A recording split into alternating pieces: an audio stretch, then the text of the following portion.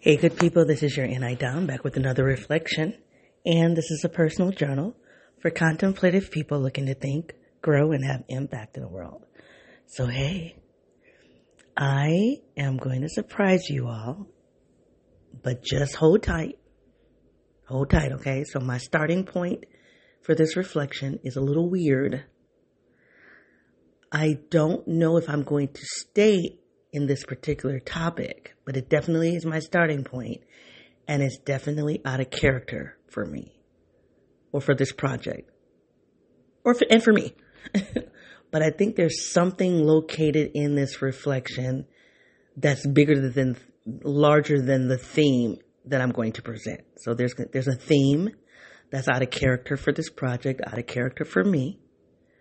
I'm going to go into it, but I really believe there's something there that's bigger than the theme that I need. So, just wanted to let you know. And it's actually a topic that I've hit on before, but I've never entered into it as a starting place. So let me not belabor this. Okay, so just hold tight. Polyamory. And I think I talked about polyamory was the reflection, it had to be like, I know it was after my dad passed. It was before Thanksgiving. So something like mid-October, late October, early November, I don't remember. And I did a few episodes. I had gone on like a amusement park and hung out with some friends for the weekend. And it was around the time that I did the episodes around identification. So I put it in the show notes. So if you're interested in it, I talked about it then. And there I said that polyamory is a topic that I've actually studied for about 20 years. Loosely. Nothing like I've studied Myers-Briggs. Nothing like I've studied quantum physics. But it is something very similar to those topics that really was pretty random. Like when I started studying Myers-Briggs, that was a random interest. When I started studying quantum physics, that was pretty random. And so polyamory is another random topic that I've studied, but I've not done like I've not made a deep investment of time. But it's something that's interesting to me. So when I did the episode back in October or November, whenever that was, I remember like, this is weird to try to explain to people why this is a topic of interest for me. And especially, and I've said this a few times, I have a low libido, you know. I don't really think that's anybody's business, but if I'm going to get on here and talk about polyamory, I do need to say that. I have a fairly low libido, so if I have a low libido for one person, how in the hell would I be thinking about a polyamorous relationship, which is multiple loves? So that is intriguing to me. Like, what is it? What is it about it? And I have in the last 3-4 years, I've resolved it as to me, it's a relationship structure that requires high intelligence, not of emotional intelligence. A lot of times, I associate when you're smart, like you have a high IQ, you also have a high EQ. I think they go hand in hand. I don't know if everybody agrees with that, but I think that they go hand in hand. I think when you have an high IQ, you can learn emotional intelligence, even if it doesn't come to you naturally. So I think polyamory is just something fascinating because you have to have a high EQ, you have to have high, strong communication skills, strong negotiation skills. You have to be able to do time management. And I think all of these skills that are important to me, that's polyamory is where they really come together. So that's how I've resolved it. And I think to a huge extent, that's still the case. I really do. So it makes me think about my ex, my ex, this happened with my ex, but this has happened in multiple conversations with multiple relationships, whether they were romantic or platonic. And I would say, like, there would be a skill missing from that person. Like, if, like, the person wasn't using effective communication skills, I want to say effective listening skills, but that's kind of redundant because people don't really understand. To be an effective communicator, you have to be an effective listener, but let's just separate that for a second. So listening skills. And I would say, you have these skills. I know you have these skills because of the kind of work you do. You're in a high level position that requires you to use high level skills. Why are those skills missing when it's in these interpersonal non-work relationships? Like, why is that? Because I have a bias. My thing is, if you have this, my bias and my belief system is, if you have the skill, you have the skill. So I've had people push back on me and say, no, that's just a skill that's related to work. Okay. But here's my pushback to the pushback. When you hit a certain level of mastery in that skill, to me, the certain level of mastery means there's a level of integration. That you're no longer performing the skill. You and the skill, you're one with the skill. You are embodying it. So to really master a skill means to embody it for me. And that means you do not say, oh, I'm only going to use this skill when I'm at work. No, if you have mastery of the skill, it's in you, where it goes wherever you go.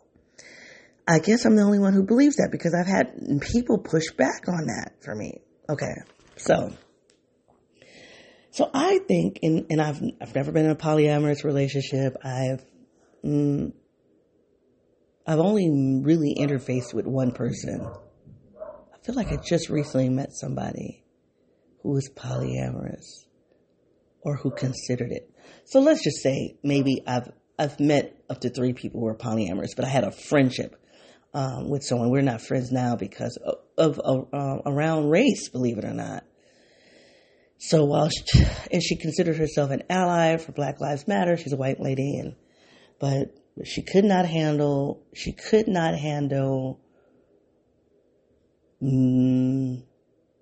how I was experiencing the conversations after the George Floyd's death, and the way I needed to talk about it was a way that did not center her. You know, she, as a self-professed ally, wanted me to give her more recognition as an ally. And I was like, that's not my priority right now. Right now, my priority is, I'm dealing with my own confusion, my own pain.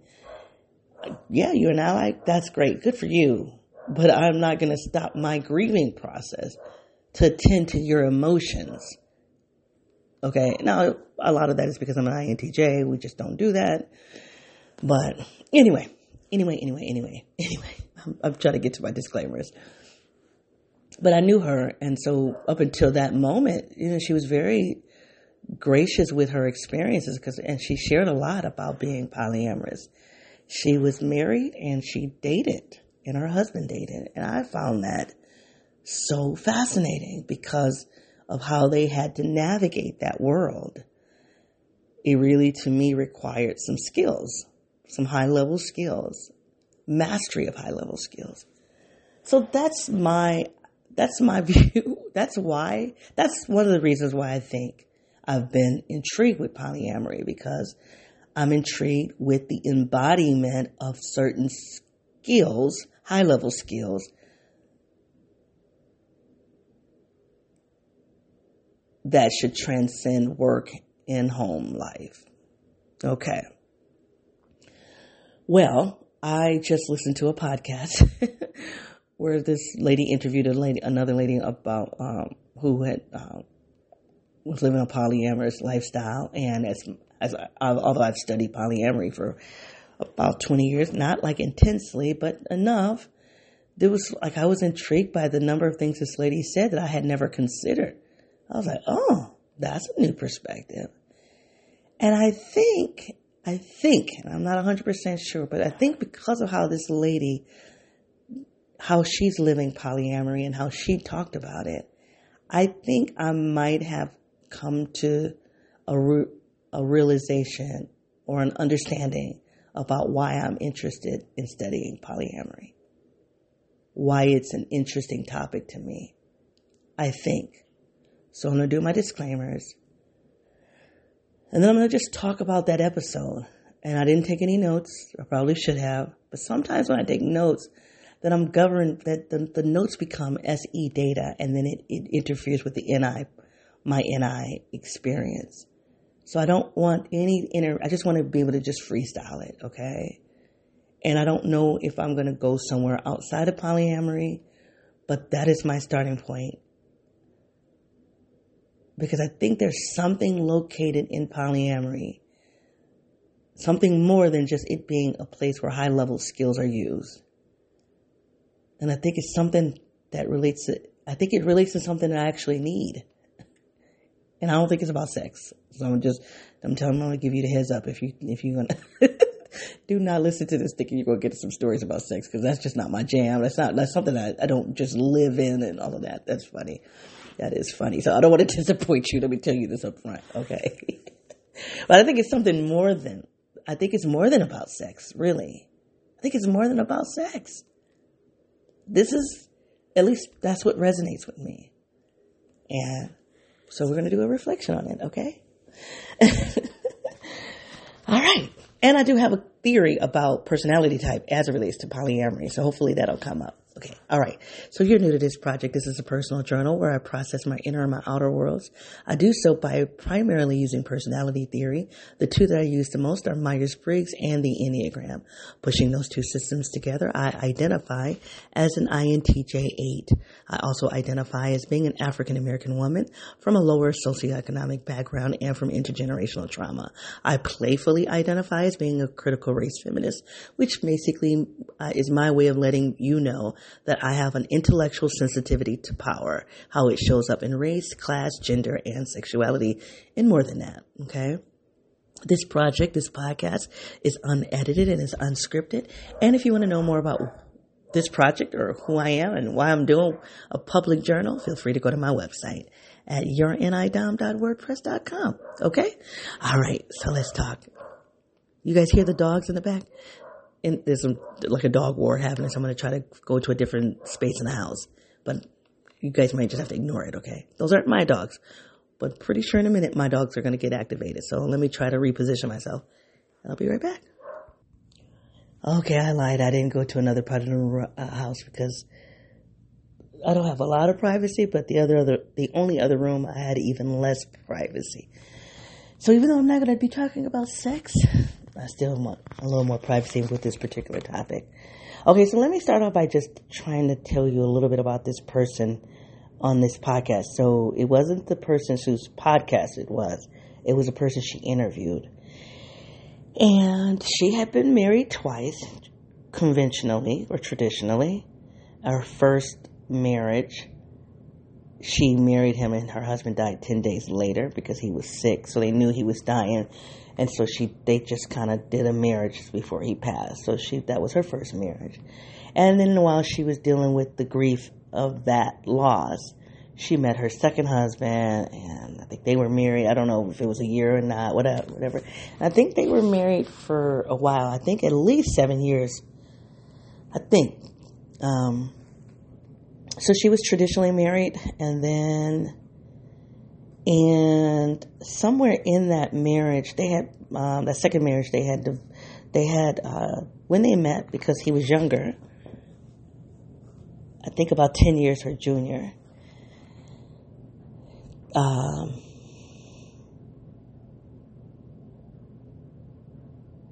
I think they were 10 years apart, and he was 10 years her junior. They talked about having kids, so they negotiated kids, and what did that mean? With the age gap, that was significant. So they agreed that when he was 25 and she was 35, they would get pregnant. And unfortunately, they weren't able to. Or they did, and they lost the baby, I'm not sure. But along the way, they had a friend of theirs got pregnant, I guess in a situation where the father wasn't going to be in the child's life. So the lady who was on the interview, and I think her name is Angel, I'm going to say that. The lady who was being interviewed, her name is Angel, she suggested, well, why don't we just bring her into our relationship? We bring her into the house. We raise the kid. We know that she's fertile.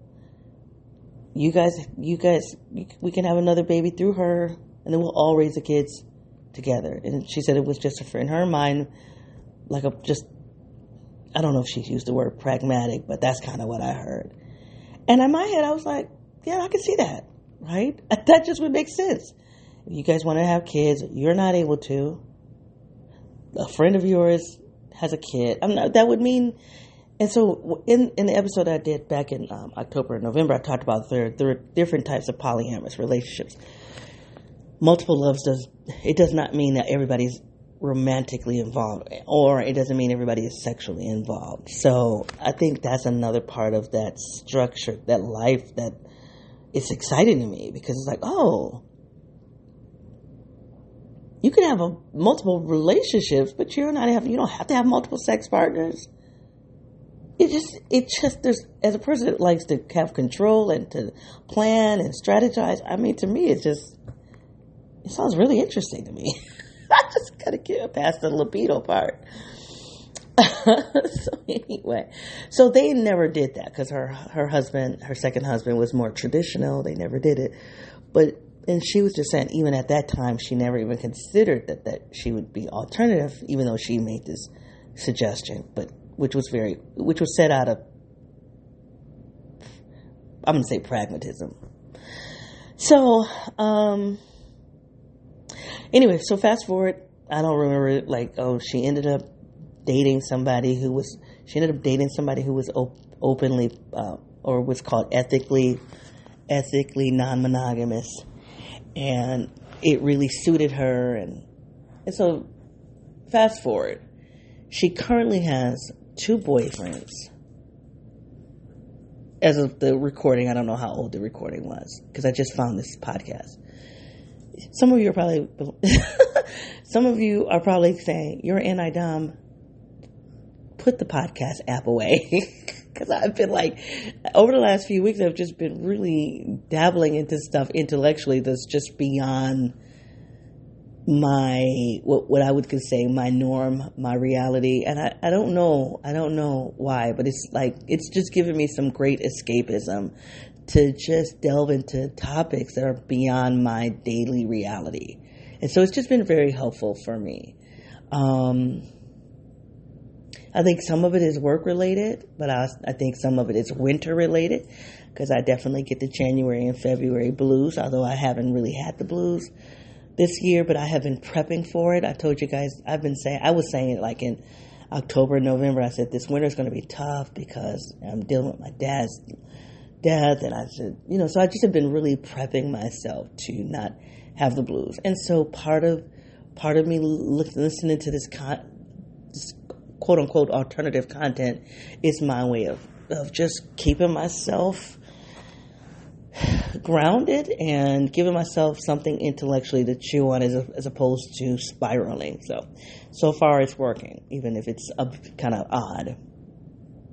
So anyway, going back to this lady, her name is Angel. She has 2 boyfriends and a comet. And you don't get to learn what a comet is until the very end of the podcast. So I'm just going to tell you this now. I'm going to spoiler alert if you go and find it. A comet is a person that is like a person just swings through your line. Not swings, that's probably not the right word to use right now.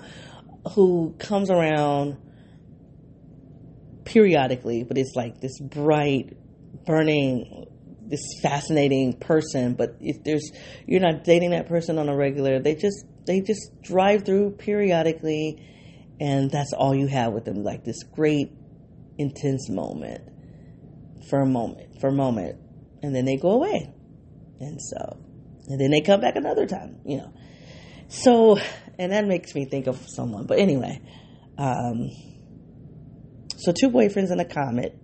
All 3, she's female, all with all 3 men. Although she calls herself hetero-flexible. And the lady who interviewed her said, well, why don't you consider yourself bisexual? And she said because most of her relationships are with men, and so she just wants people to be upfront about her preferences. I thought that was interesting. So that's pretty much the overview of that. Oh, let me give a couple other things. She talked about, and I don't have the word for this, but that you can have. So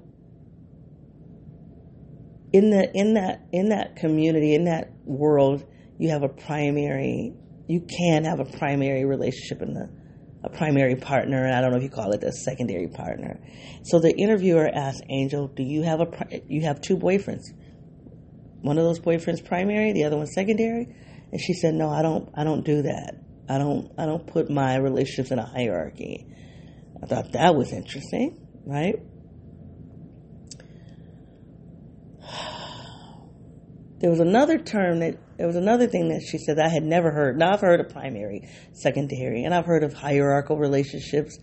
I've heard of hierarchical poly relationships and non-hierarchical poly relationships. So that wasn't new. But the one thing that was new was like a meta. I don't know the word, but let me give you what it means, the definitions of these 2 words. I don't know. Can't remember. So say, for instance, Angel is dating Derek, and then Derek is dating Sally.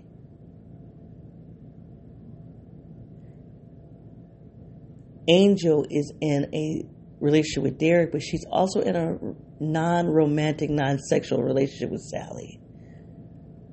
And in order for that whole relationship to work, even though Angel and Sally are not in a romantic and a sexual relationship, I guess there's literature, because I'm going to go look it up. I am going to read it. I'm intrigued by this.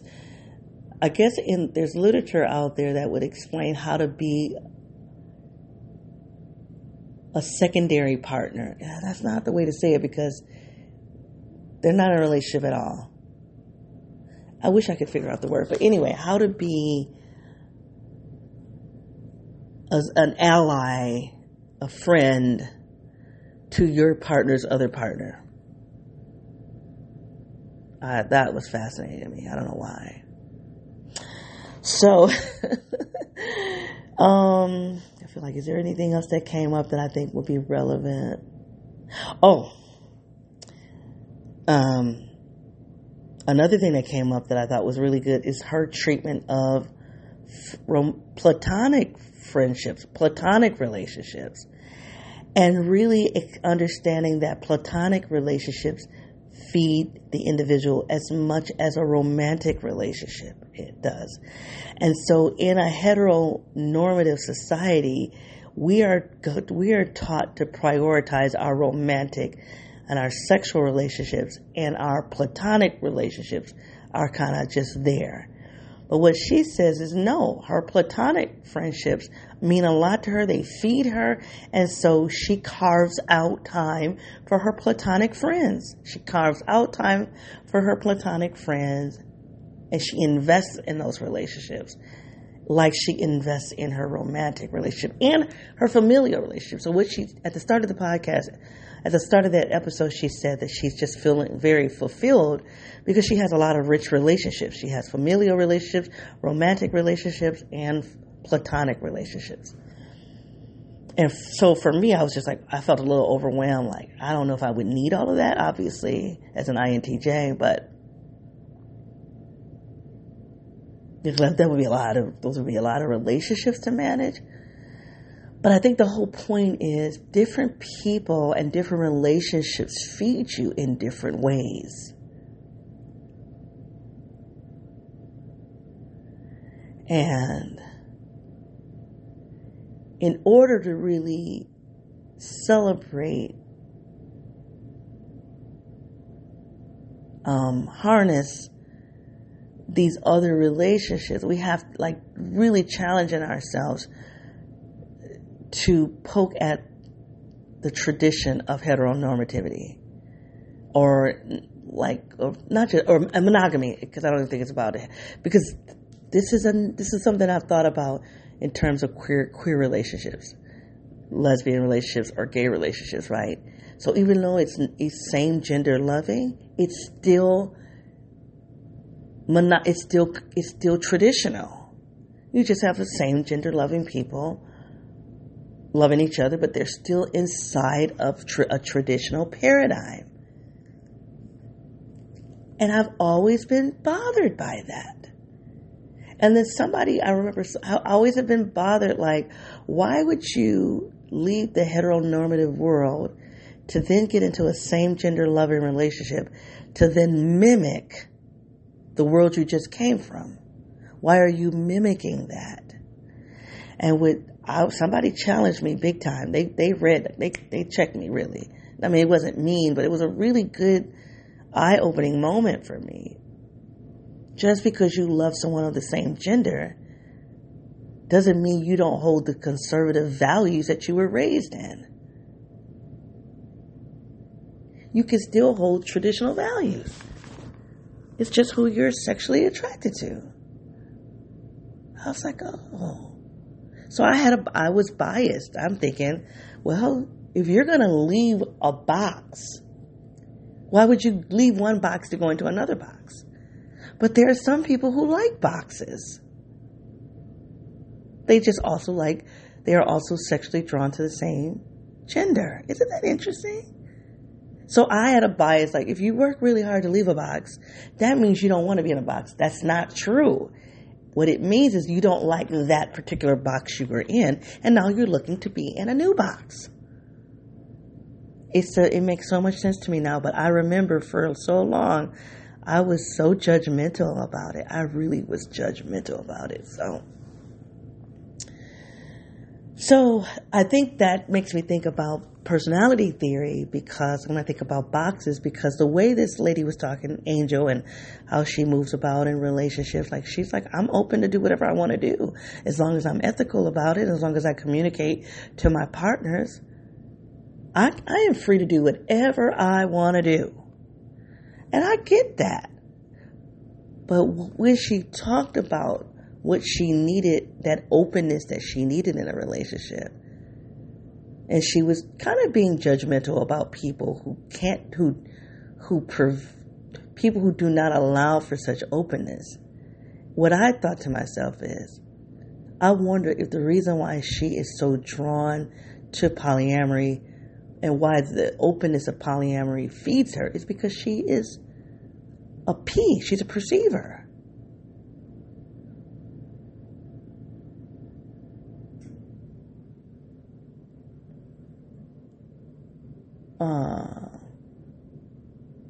I'm trying to make sure I say it right. Hold on a second. I'm pretty sure there's a neater way to say what I'm about to say as it relates to typology. I just don't know it yet, so I'm going to be a little clunky here. I'm a dominant perceiver, but I'm not a perceiver in the world. So as an INTJ, my dominant function is introverted intuition. That is a perceiving function. But because it's introverted, it's an introverted perceiving function, I don't give that to the world.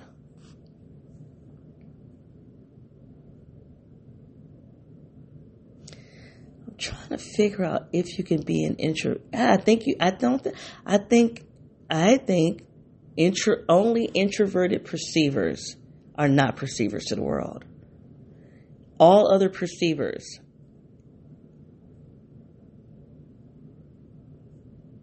now I feel like I want to study this. Anyway, if you guys are familiar with it, you just need to bear with me, because that's just something I need to learn. I need to study more of. But my dominant function is a perceiving function, but I am not considered a perceiver because that's not how I show up in the world. By the way, I just read something earlier today about the Enneagram, and most people look at the Enneagram as 3 clusters: a body cluster, a heart cluster, and a head cluster. I read something today about the three clusters, not as it relates to body, heart, and mind, but about how do you show up in the world? Who do you see yourself as? And something like, what do you need? And it's around the tri-type literature. So I'd love to come back and talk a little bit about that because that was intriguing. So anyway, I'm a perceiver that is introverted. So that means I'm a judger in the world. And so the Myers-Briggs calls me a judger. Okay. But I would suspect, going back to this lady who is relishing in this openness, I suspect that she's a perceiver. That's why she likes the openness. That's why it just doesn't make sense to be boxed in. And while there's a lot that she was saying that speaks to me, aside from the libido, the sexual part, and I'm not offended by the sex part. It just doesn't draw me in. But I found myself going, yeah, but I like a little more predictability. I like a little bit of predictability. I like a little bit more control. And I'm a judger. That would make sense. So I say that because I don't think I think this is an argument that polyamory is not for everybody. Not just from a moral perspective, like for people who are, religious and their religion says you need to be with one person. Okay, that's one argument against polyamory. But I think another argument against polyamory would be people who have an orientation for some kind of predictability, some type of order, some type of control. And we think control is negative, but it doesn't have to be negative. And so I don't think that this lady brought that side of the argument to the table, because she probably wouldn't. More than likely, she's a perceiver. More than likely. So that was a reflection that I had. Now, because polyamory has different configurations, I would imagine that I bet you there's a configuration that would be more suitable for a J-type to feel comfortable in that. So I'm not saying that polyamory is strictly for perceivers. But I think the way she was embodying polyamory was definitely because she's a perceiver. Now, if she came back and said she was a judger, then I'd be like, okay, there's something for me to learn. But just me not having any more information, that was just what was resonating for me. So I'm going to start. I just want to just spend a little time just talking about why I think this polyamorous conversation speaks to me. Why I think it does. Outside of the excitement of being able to use high-level skills outside of work, high-level skills inside of romantic relationships. And you guys, I've been talking a lot about work lately because I just had a shift in my job. I'm assuming that you guys don't like it because you're not giving me a lot of love on my last few episodes. And I think they're pretty good. You're not giving me a lot of love. But somebody has gone to my YouTube channel. Some people have gone to my YouTube channel. So I'm getting some love there a little bit. And so I'm like, well, it is what it is. We're just going to be here for the ride. But one of the things I've been thinking about in this job shift is that me serving in this leadership role is a role that I served in 10 years ago. And in the 10 years that I wasn't serving in this kind of leadership role, organizational leadership, I never got rid of that as an identity, but I've not been in this type of organizational leadership role in 10 years. I've been trying to use my thinking skills, my TE, extroverted thinking, in some non-organizational leadership ways. I think I've dabbled a lot with TI, the 6 in my stack. I think I've used a weakened TE, but there's a TE side of me that is activated in this leadership role that is explainable. It is so instinctual for me. It speaks to my core. And now that I think I didn't know it the first, so I've done two, in the kind of leadership role I'm in now, and I've only been in this for 8 days, but 10 years ago, I had 2 tours. I had 2 different, involvements. So I had one school and then another school.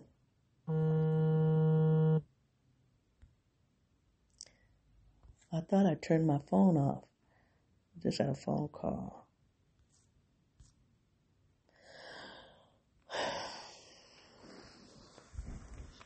Hold on.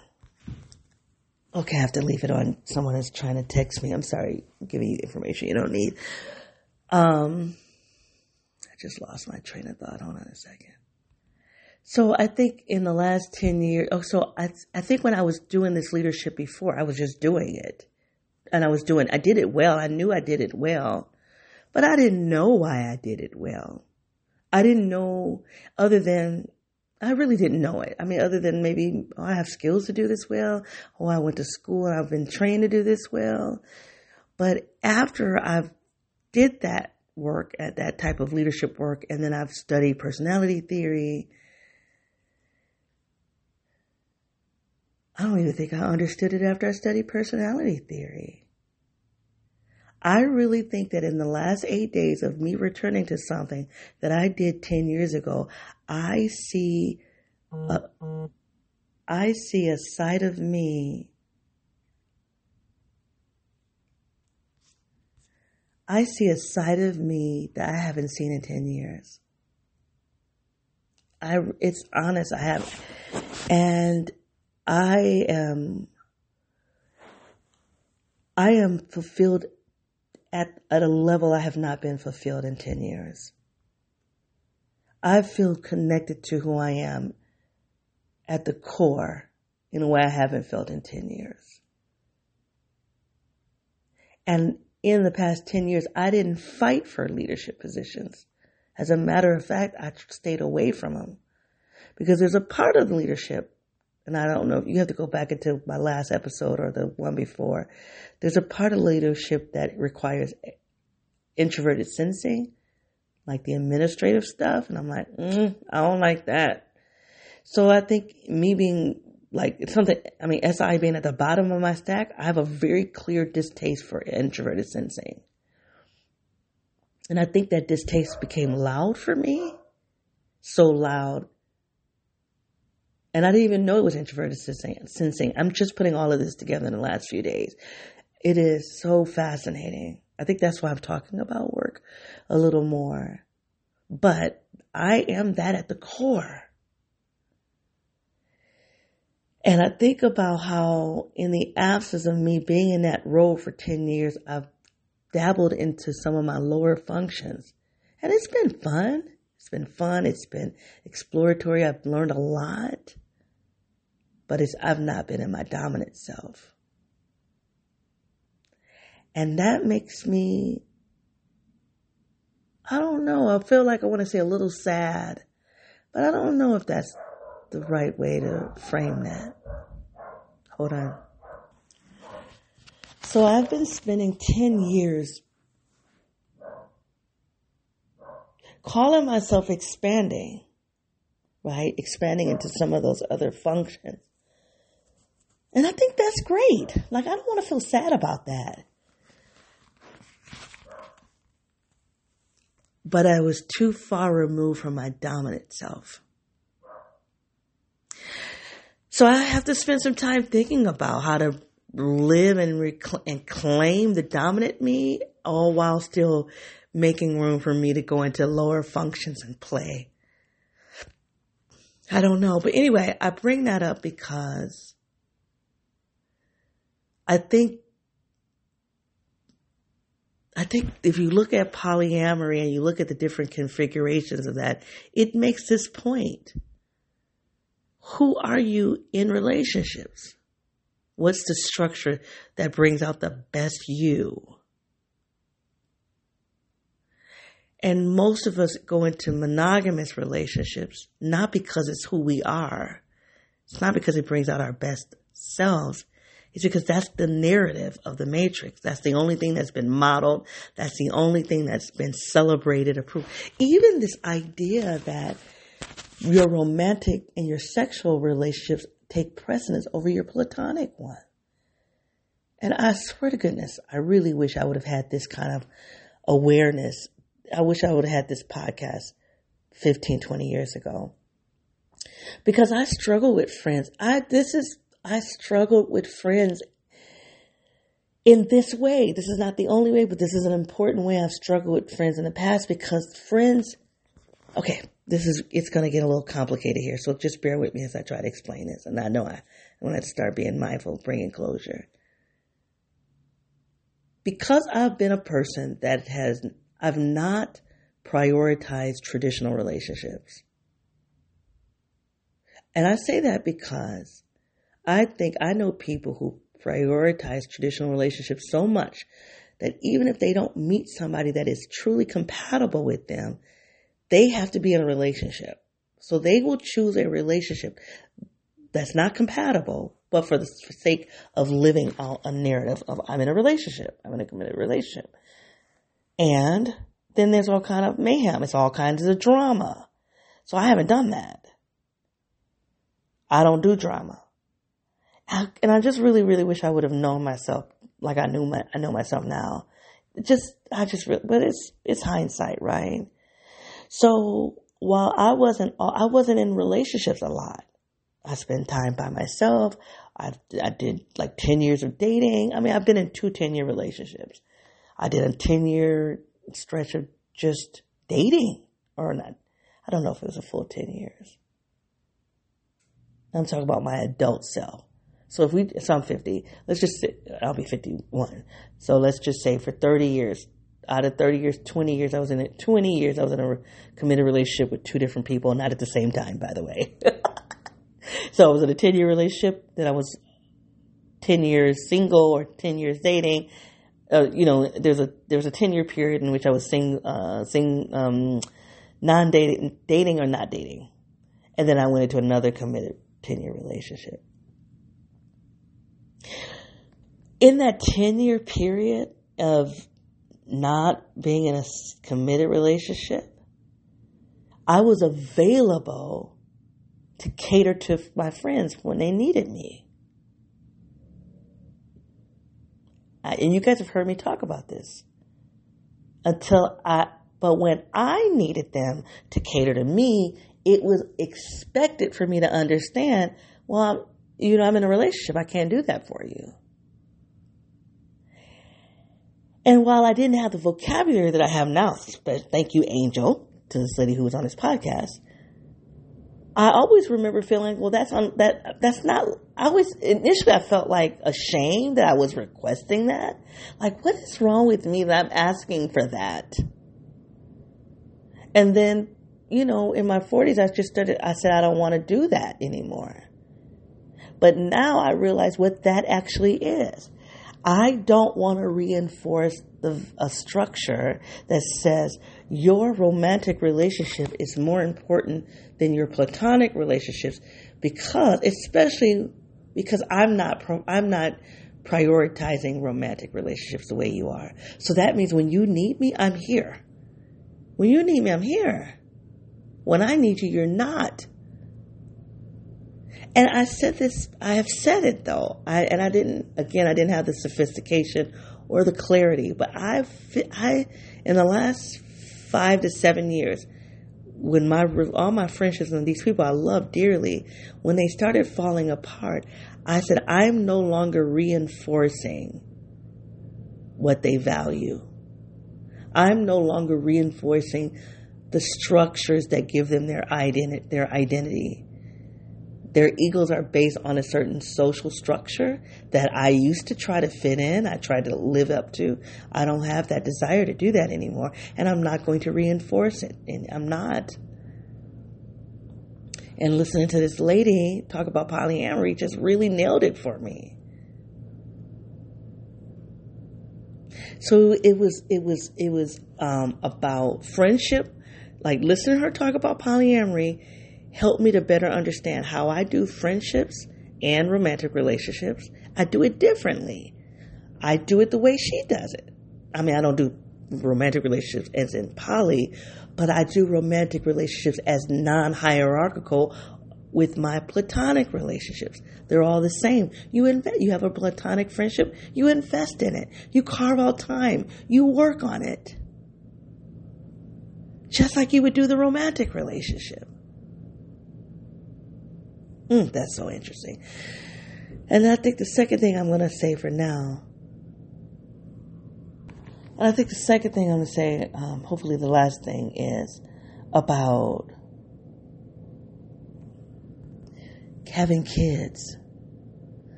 So you guys have heard me say, and I used to put this in my disclaimers. I've played with this as a disclaimer once or twice, but it's not that big of a deal for me. There are a lot of things, like I could put my age in my disclaimers. Oh, I didn't even talk about my degrees today, did I? I didn't say I'm a social scientist and educator. I didn't do that. Okay, good. That's funny that I didn't say it. I don't think I've said it the last couple of episodes. That means something. I'm going to have to go back and process that. But being child-free, which is different from being childless.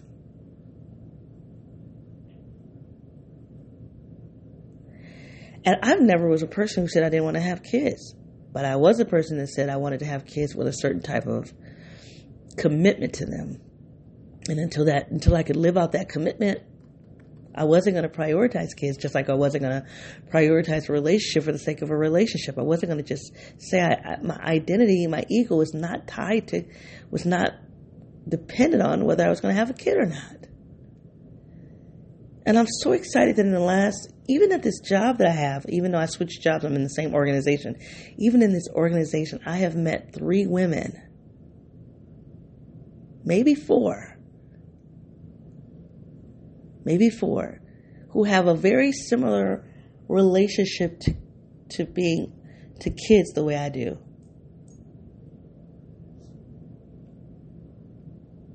And some of them are moms, but they were like, they didn't have kids.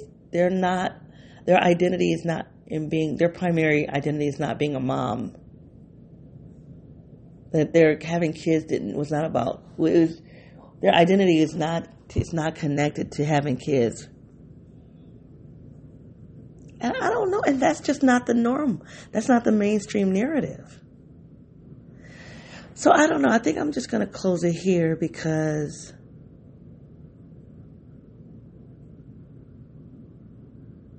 I wonder if because I'm like, I've been really thinking about finding my people, finding my squad. Like, who are my people? Because I think it's easy for me to say, I'm an INTJ, I don't do people. I think that's true. But I think as an INTJ, I'm going to have to, as a social being, I have to have some people in my life, do some social. And it's been really hard to find people where we really get each other because most people are champions of the matrix. And maybe that's why I like polyamory, because it's so antithetical to the matrix.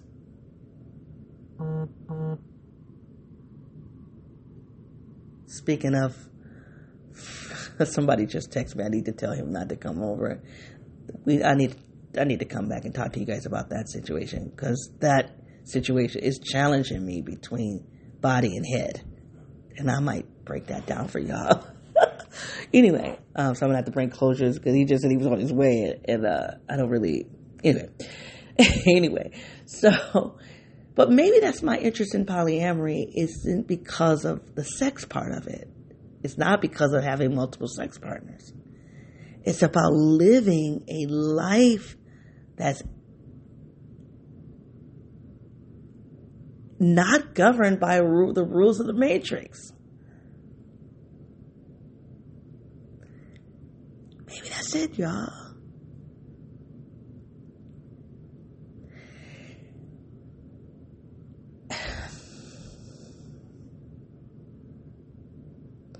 I just feel like there's so much here.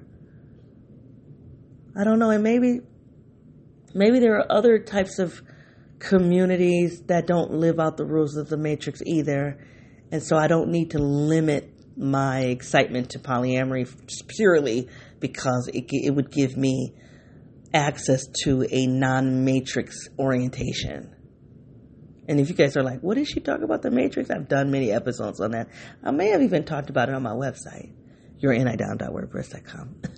So anyway, I think that's the takeaway. I feel like that may really explain why I have not dabbled physically in polyamory, but intellectually in it. And I think the only thing that stops me from doing it is because I'm like, oh God, you mean I'm going to have sex with multiple people? But what if there is an option? If nothing else, I want to be friend. If you're polyamorous, I want to be your friend. Like I'm declaring that you are my people, because I think not only does it require higher level skills, right? Skills to master communication, time management, empathy, compassion, emotional intelligence, honesty, at being moral. You look at how many heterosexual couples are not. I don't even want to judge it. Did I say heterosexual? Okay, that's not even to say heterosexual. I meant to say how many monogamous couples, people who profess to be monogamous. You've been married 4 times. You've been married 4 times. Are you really monogamous? Okay, so each time you were married, you were in a monogamous relationship. That's one of the things this lady said in this interview. She said, I'm so glad I remember this. I don't go into a relationship. This is what this lady is saying. I don't go into a relationship, or she doesn't go into a relationship determining what that relationship is going to be. She said, when you make a friend, you don't determine what kind of friend it's going to be. You let that friendship blossom. The type of friendship that connection will bring you presents itself. She said, why don't we do that with romantic relationships? We get into romantic relationships. We think, will you be a good parent? Will you be a good provider? Will you? That's brilliant. We don't do that with our platonic friendships. We let the friendship meet us where we are. We let that connection be what it's going to be. But we don't do that in romantic relationships. Oh, my God. This is good. This is good. I now get it. I now get my fascination with polyamory. So anyway, you guys, if this reflection has had any value for you, please give it a heart. If this conversation about polyamory I didn't really talk about the benefits of being having multiple romantic partners. That's not something I can do. I don't really know that. And I also don't have a deep desire for it, but I do have a desire to have a socially enriched lifestyle that speaks to who I truly am. Like a social richness, a rich social life. And rich social life doesn't mean quantity for me. Doesn't mean having a lot of people. It means it doesn't mean quantity as in having a lot of people in my social life. It means quality, having the right people, the right alignment, the right connection. And that's what I want. Familial relationships, rich familial, rich platonic, and rich romantic. And if that means I have to open myself up romantically to consider to learn diverse needs that I have, I don't know what that is. Oh my God. But I have to think about it. Why wouldn't I think about it at least? Because I'm a diverse person and I'm just diverse. Can one person satisfy me emotionally and intellectually? That's something to think about. It is just something to think about. I don't have a lot of energy though, I'll be honest with you. I don't have a lot of energy, but if there's a way to do it, if there's a way to do non-monogamy and I don't have to spend a lot of energy, then I'll have to consider it. But if it takes a lot of energy, I'm like, no, thank you.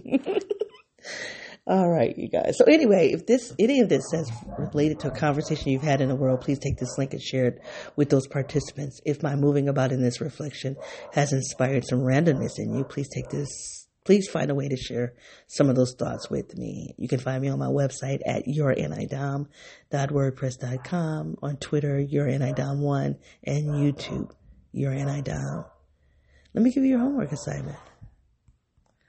What does it mean to have a social, emotionally rich life? A socio-emotionally rich or enriched life. What would that mean for you? And I'm talking about you thinkers, NT people. NTs are like, I don't have a need for emotions. Come on, I've already challenged that. What would it mean for you, though? You don't have a lot of time to give emotionally, but when you do give it, what is it? How in alignment with the matrix are you? Do you conform to the rules of the matrix? Or are you a nonconformist? What does that mean? And what if you're a nonconformist and you don't have models of what does it mean to be nonconforming? And then you limit yourself to only one type of non-conforming. And then you discover one day, oh my gosh, there are these other ways to not conform. So how do you align to the matrix? And if you are non-conforming, how do you live out a non-conforming lifestyle? How do you live it out? How do you learn it? How do you affirm it? How are you kind to yourself for being different? You guys, it's been a pleasure hanging out with you. Until I come back, be well.